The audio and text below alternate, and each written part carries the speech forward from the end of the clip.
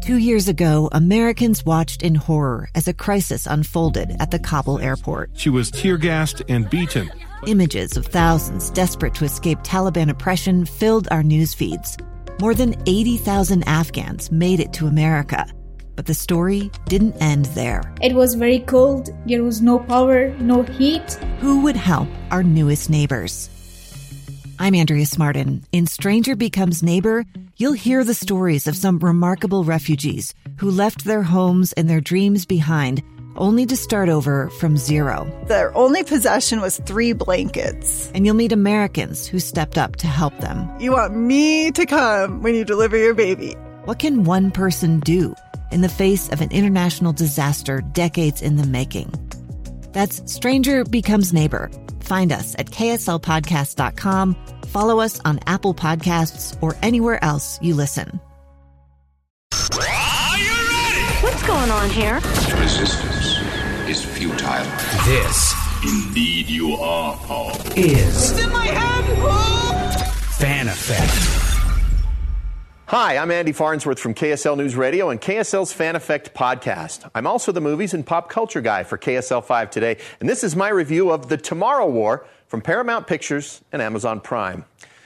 Keeping track of all the big movies that were originally supposed to come out in 2020, but whose release dates were affected by the COVID pandemic, has kind of been an adventure in and of itself.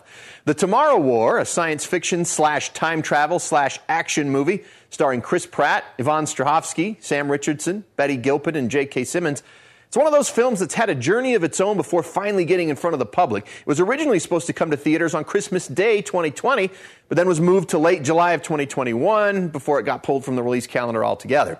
When it finally resurfaced, it had been purchased by Amazon Studios and is now releasing just in time for the 4th of July weekend on Amazon Prime.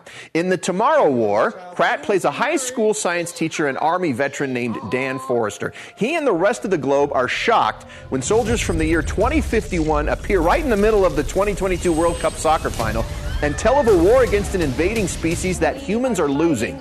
The soldiers have come 30 years into the past to get help, so the government begins drafting present-day citizens to go fight in the future war.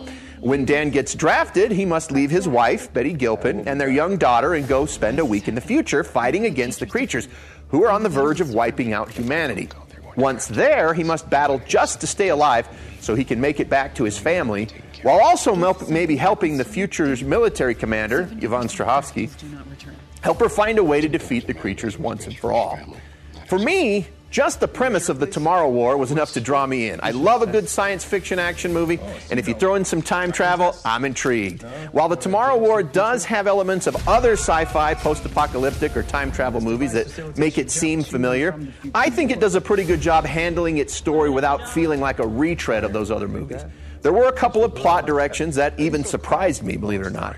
The director, Chris McKay's, this is his first ever live-action movie. He's done a couple of animated Lego movies in the past.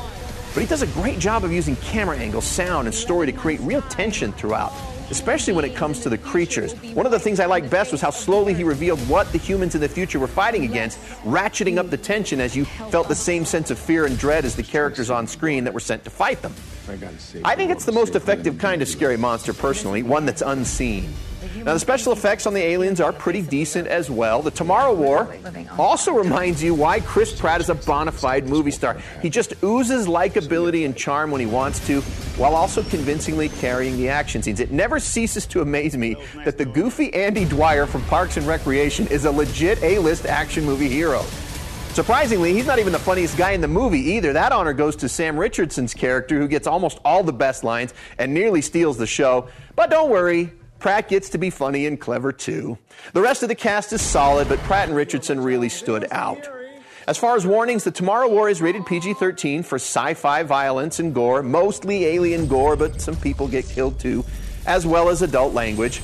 I think it's all going to be a bit much for younger kids, and I wouldn't recommend they watch it. The movie is 2 hours and 20 minutes long, but since it's streaming, at least you can pause it if you need a bathroom or food break. But I think The Tomorrow War is a solid sci-fi movie that's worth checking out. There are some plot threads left dangling and some things I would have liked to be explored a little more in depth, but who knows, maybe there'll be an extended version released someday. Overall, I give the movie 2.5 out of 4 stars, but it is a strong 2.5 stars.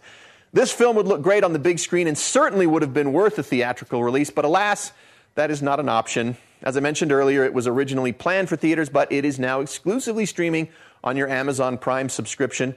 Amazon Prime is a $15 a month service that gives subscribers access to a big library of free movies and TV shows, as well as free shipping on most orders from Amazon.com. The Tomorrow War does not require any additional fees to watch it there. Well, thanks for watching this review. I hope you and your family found it helpful, and I invite you to check out some of my other in-depth reviews of movies and streaming TV shows on KSLTV.com. I'll see you there.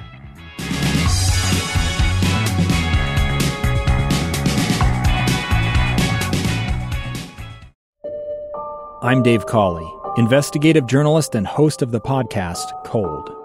In October of 1985, a woman named Sheree Warren left work at a busy Salt Lake City office to meet her estranged husband at a downtown auto dealership. She never made it home.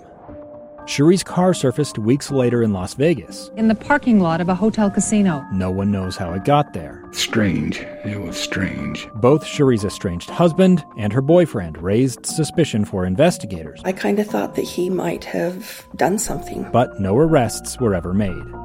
In Cold Season 3, we dig into double lives, make new connections in the case, and examine the difficulty raised by reasonable doubt. We want answers just as much as anyone else. They have creeps like that now too, so nothing's changed.